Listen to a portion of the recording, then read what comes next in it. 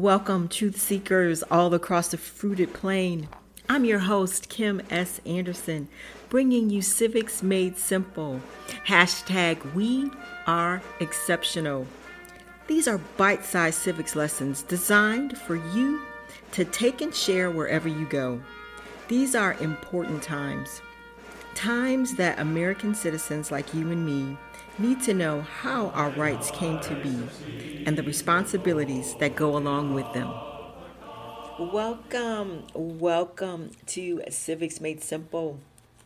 This is your host and podcast creator, Kim S. Anderson, and I want to just state for the record before we get started with today's lesson, I just want to talk to you guys a little bit about sort of the gaps that are going on in between producing these podcasts. And a lot of it has had to do with what's been going on nationally and just sort of my feeling about going through the lessons and seeing where we are in the country. And so it's been a little disconcerting for me, but I feel like we still have to push forward with a lesson of what things are supposed to be like, because as we go through the lesson, and if you've been with me through the beginning, you've seen how the country was created, all the things that had to happen and the ideals that were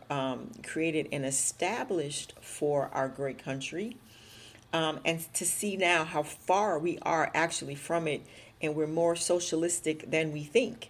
So in this, I've decided that, you know what, I'm just going to press forward. I put the podcast back on my schedule. We're going to keep moving forward and we're going to get this information out. And, you know, and so in some of this, in some of the lessons that I've seen with our partner here, Alpha Omega, was written and put together in a much different time. And it comes across with a bit of naivete, but nevertheless, we want to keep promoting the river of truth when it comes to these civics lessons. And so that's why we do what we do, right? And so without any further ado, I just wanted to put that out there up front. I have really been grappling with how to proceed because of the tone and tenor of what's happening right now in the country. But nevertheless, I've gotten over myself, get excited, and we're going to press on.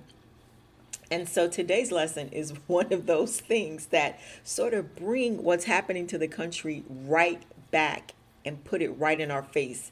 And it's called the federal bureaucracy. And you know what, guys? There is just no easy way to do this lesson.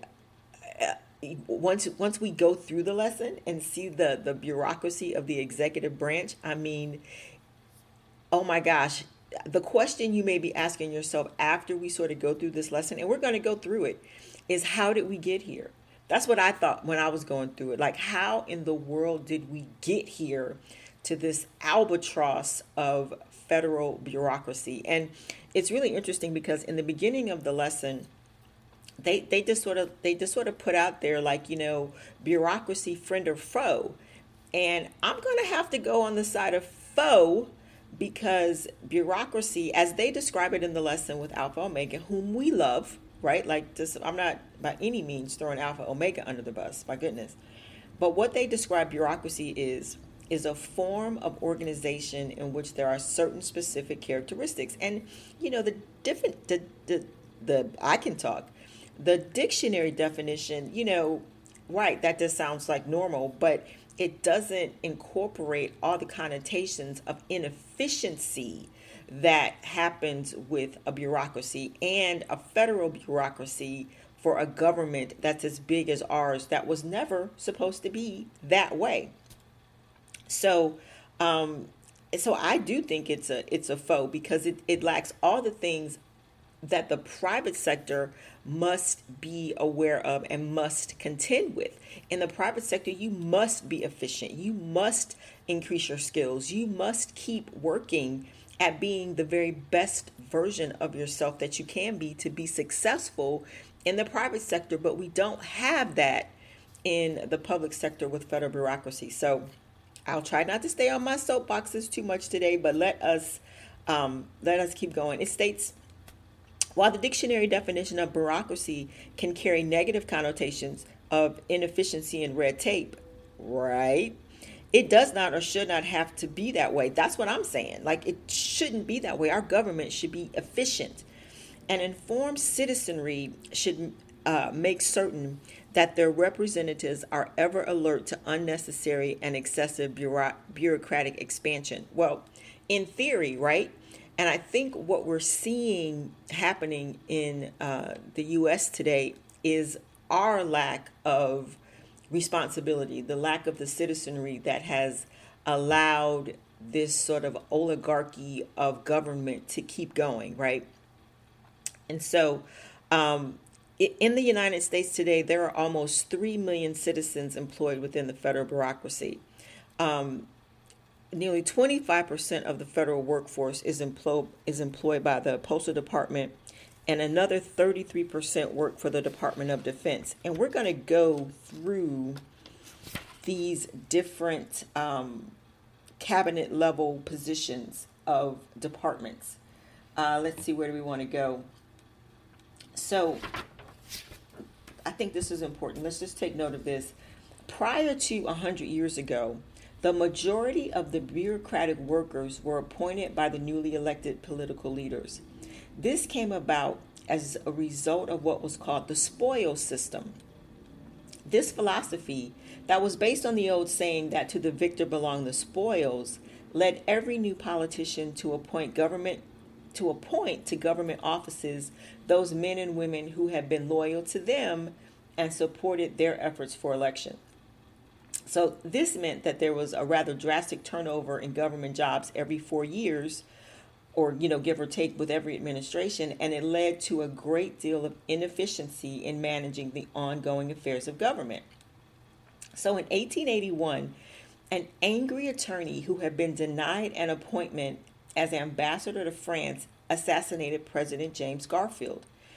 So Congress immediately took action and passed the Civil Service Act of 1883. The immediate action 2 years later. Gotta love Congress. This act was also known as the Pendleton Civil Service Act. Since that time, most appointees to federal jobs are employed under the merit system. Yeah, maybe, right? Maybe that's what they used to be. This means that, I know I'm just so full of commentary today, just bear with me. This means that they receive their jobs by entrance exam and are promoted based on their qualifications for higher positions. Now, here's the key. They are protected from being fired for political reasons. Now, maybe a decade ago, I don't even know if it was a decade ago, but we were always taught, go to school, get a good government job. Well, why? Because they can't pay you. They can't pay you. They can't fire you. Oh, they pay you, all right, but they can't fire you. And so what happens, we all know what happens. Take a trip to the DMV. We all know what happens when you become an employee on the public dole, because you know that check is guaranteed. Efficiency goes way down because they have no real incentive to perform better. And so we tend to get the worst sort of performance than we do when it comes to government employees than we do with getting the best. Now, okay, am I overgeneralizing it? Have you been to the post office lately? I'm just saying. 10% of federal workers are not under the civil service protection. These include individuals, approximately 600 or so, that are appointed directly by the president. These employees are not covered by the protection of civil service, and their jobs are dependent upon the political position of the president and or his political party. The executive office of the president employs approximately 2,000 workers, some of whom are appointees, others are employed under civil service. Okay, so let's move over to let's just mention this, that bureaucrats as policymakers. One of the concerns of political analysts, and this is what I'm saying about working in the government, especially on the federal level. One of the concerns of political analysts is that many of these bureaucrats are lifelong employees of federal agencies and organizations. And they, in essence, are the ones that are making policy or decisions on behalf of the country. And we have seen this in the Trump administration, how bureaucrats at the State Department decided that this was going to be the policy and that they were not going to do what the president wanted. In other words, they are an unelected group of individuals whose jobs are protected, who in effect run many of the affairs of governments. And in essence, they say that presidents have control over these agencies only by reason that they appoint the key leadership for a certain period of time, but you have government bureaucrats who have been there and will be there their whole lives that feel like they are the ones that are really running government and they are responsible, but they have not been elected by the people for any position that they hold. And this is a dangerous slope that was really brought to light under President Trump. So moving on, let's talk about the different departments, the executive part. I can talk and I will talk.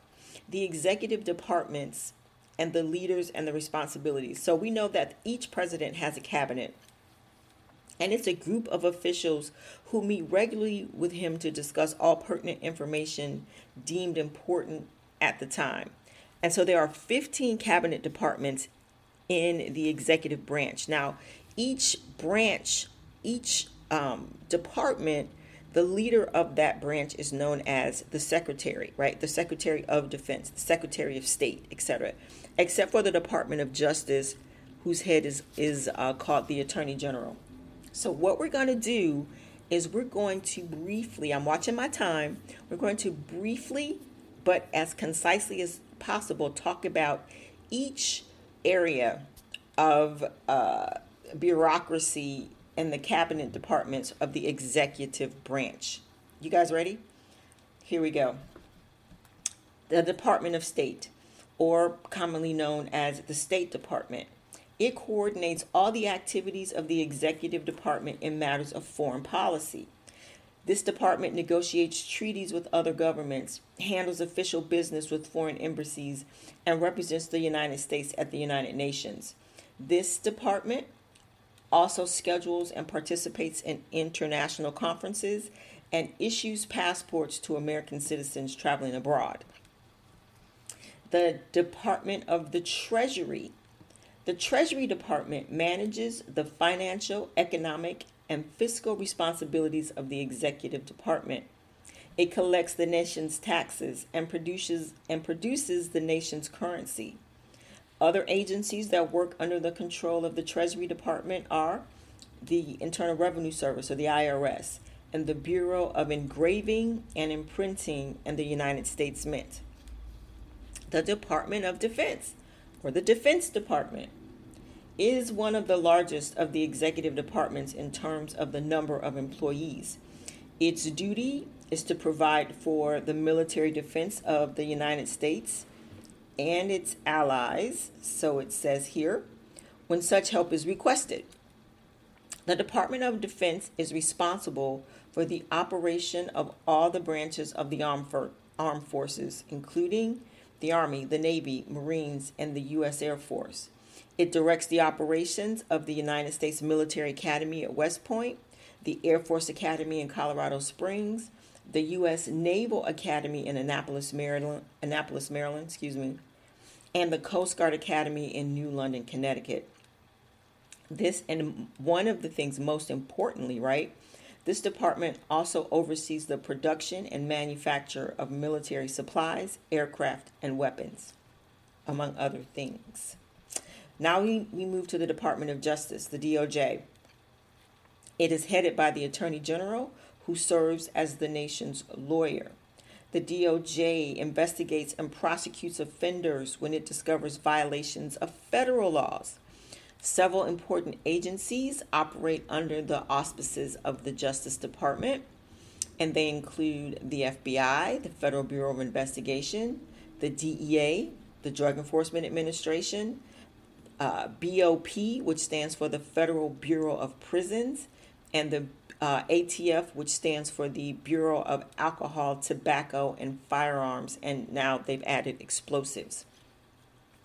The newest addition to the cabinet, and the another large area is the Department of Homeland Security, that was created after September 11th, 2001, and has been tasked with the complex overarching task of protecting the citizens of the United States from terrorism. Yeah, it's just big old broad, no bureaucracy happening there, right? Some of its duties are to inform the public of the current threat level, to guard borders and ports of entry from access to terrorists, which is really interesting. Thinking about what's going on currently at our southern border doesn't seem to be a big deal, like the border's not being guarded at all. To coordinate information and activities with other departments and law enforcement agencies, and to respond in the event of a terrorist attack. Now, several agencies and bureaus have been moved to this department from other executive branches. Some of these are FEMA, the Federal Emergency Management Administration, CBP, United States Customs and Border Protection, the United States Secret Service, the United States Coast Guard, and the United States Citizenship and Immigration Services, which is interesting because it's sort of like, then it would seem like they would have the ability to issue passports. I don't know. There seems to be some things that are sort of I don't want to say contaminated, cross-trained, maybe. I don't know. Then we have the Department of Interior, and it has a broad responsibility of oversight of America's natural resources. This is very interesting. Like, just listen up. Besides being assigned the task of conserving and developing these resources, have you heard much about the Department of Interior developing our natural resources? I haven't either. The department manages the national parks and administers programs for Native Americans, for American Indians, and oversees the territorial possessions of the United States, such as American Samoa, Guam, and the Virgin Islands. Some of the agencies and bureaus that function under this department are, 1, the Bureau of Indian Affairs, the Bureau of Land Management, the Bureau of Reclamation. Have you ever heard of that before? The United States Fish and Wildlife Service. Like, what do these things do? The National Park Service and the United States Geological Survey. Like, for real? Wow. Moving on. Next, we have the Department of Agriculture, which works closely with American farmers to provide assistance and information that will make them more productive. I don't know. I'm just like completely sarcastic today. I don't know what's going on. But the duties of the Department of Agriculture are to secure information on the production of crops and other farm products, promote overseas markets for farm products, and ensure reasonable income for farmers. Doesn't that last part seem strange? Like, the Department of Agriculture is there to ensure that farmers have reasonable income? That seems really interesting. The department also works to prevent hunger, check this out, both in rural America and around the world. Really? The Department of Agriculture's job is to prevent hunger around the world? That's interesting. It maintains data on national and world agriculture and provides technical and research assistance to help improve farm production. Pay attention to the Department of Agriculture in these interesting days and times, and just keep an eye on our food supply. That's all I'm going to say about that. And then next, the Department of Agriculture has the Forest Service, which oversees the management of the nation's forests. Now, doesn't it seem like Forest Service should be under the Department of the Interior? I don't understand why the Forest Service is under the Department of Agriculture. It's just me. Just reading along. Okay, we've got a few more to go. So guys, I'm doing my best. We're gonna get through this. But this is an important lesson for us to sort of get a hold of and see just how bureaucratic and this is just the executive branch. This is just the executive branch. We also have the Department of Commerce. The three primary duties of the Department of Commerce are to promote the economy of the United States. Well, okay. To supervise international trade and to encourage technological advancement. Now, you just tell me if this rings true. Like, can you see that the Department of Commerce is doing these things on your behalf as a citizen? This department advises the president on all matters of economic concern and serves as a resource of information for other departments and agencies. It also works with other departments in encouraging job development. Really?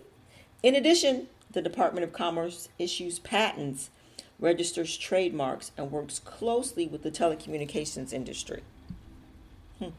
Next up, the Department of Labor. It says it oversees the welfare of American workers. It administers all the laws pertaining to working conditions, establishing minimum wage, and settling disputes between employers and employees. Child labor laws are enforced, and the immigrant labor workforce is supervised by this department. One of its agencies, OSHA, the Occupational Safety and Health Administration, develops standards of worker safety and enforces those laws in the United States labor industry. Next up, the Department of Health and Human Services. This department is made up of three divisions. One, the Public Health Service. Really? Have you ever heard of that before? The Centers for Medicare and Medicaid Services, and the Administration for Children and Family Services, or ACF. Its primary responsibility is to oversee the public health care of children and families. I'm just blown away. Like, how did this thing even get to be? The first agency in the department is the National Institutes of Health, which promotes research into the cause, prevention, and treatment of diseases. Does it now? The next is the Food and Drug Administration, which oversees the quality of food, the production of cosmetics. Really? And the safety and value of drugs and other medical products. Guys, I'm just, Okay, do I have to explain this? Check this last one out. The third agency is the Center for Disease Control and Prevention, the CDC.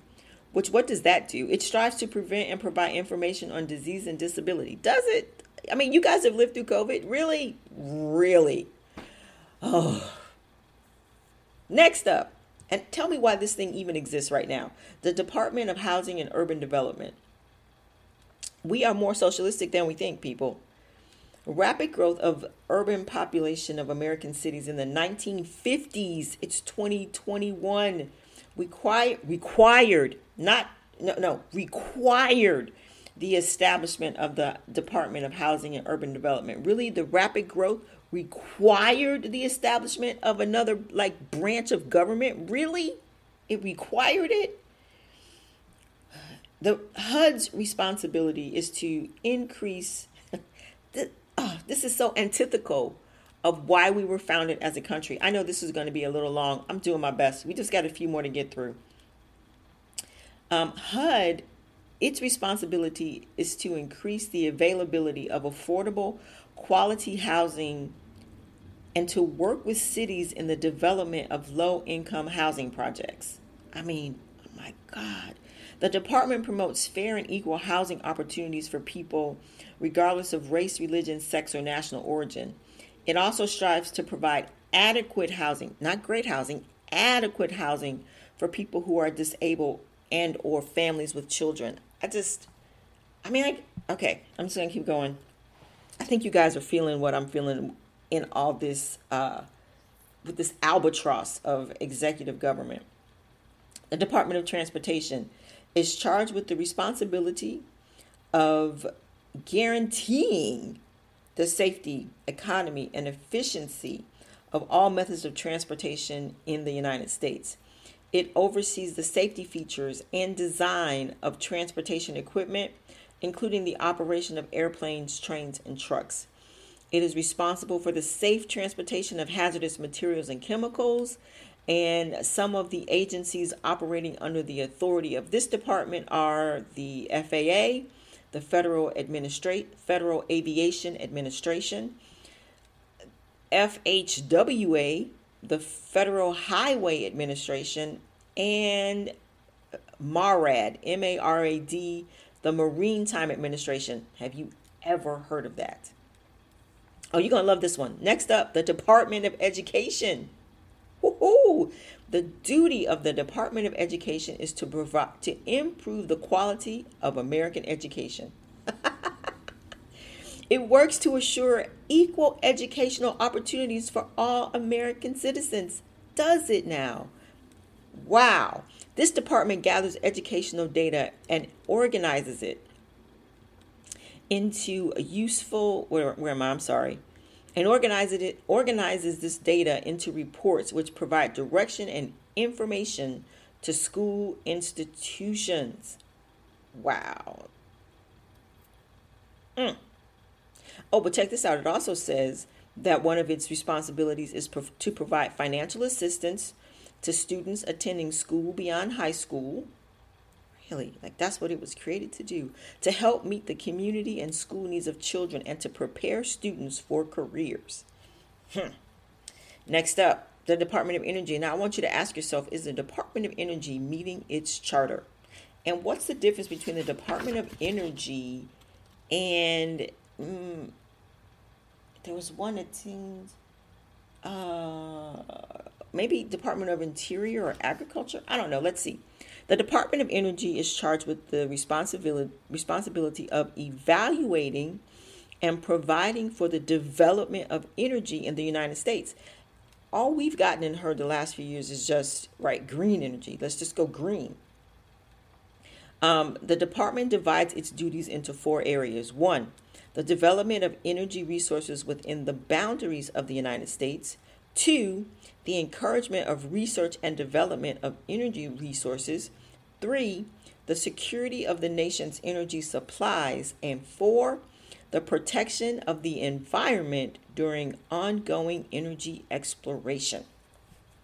Get excited. Up next, I think this is the last one. Yep, is the Department of Veterans Affairs, or the VA, as we have come to know and love it.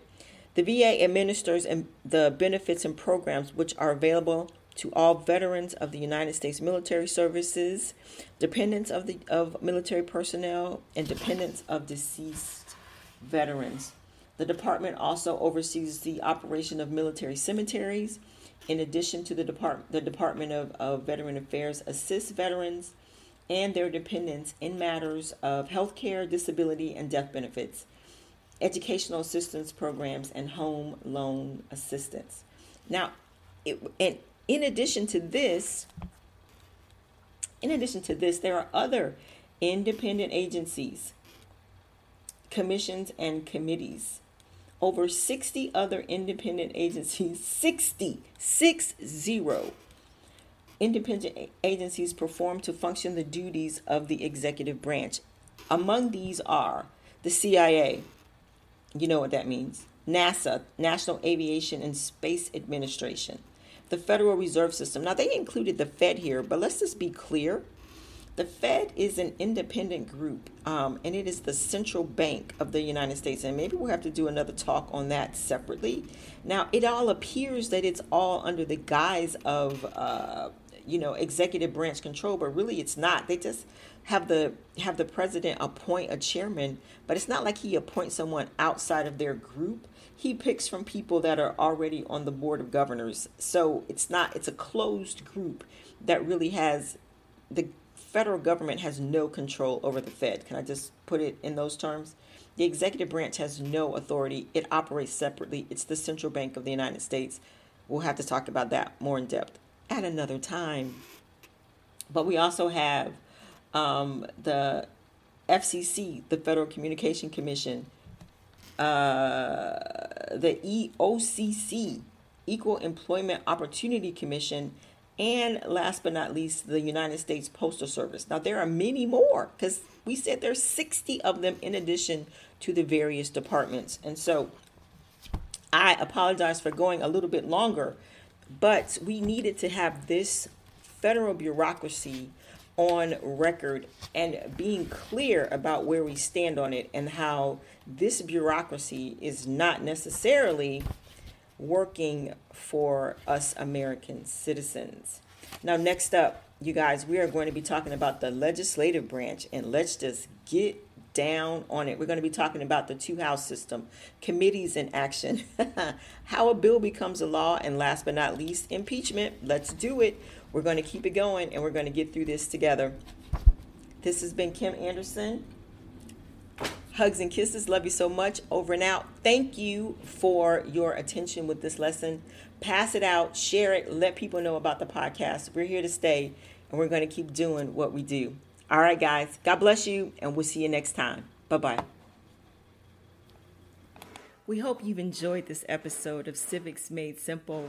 This is your host, Kim S. Anderson, inviting you to visit our site, kimsanderson.me.me, for the latest and most up-to-date information on our podcast and our store. Follow us at #WeAreExceptional on Instagram and Twitter. God bless, and we'll see you next time.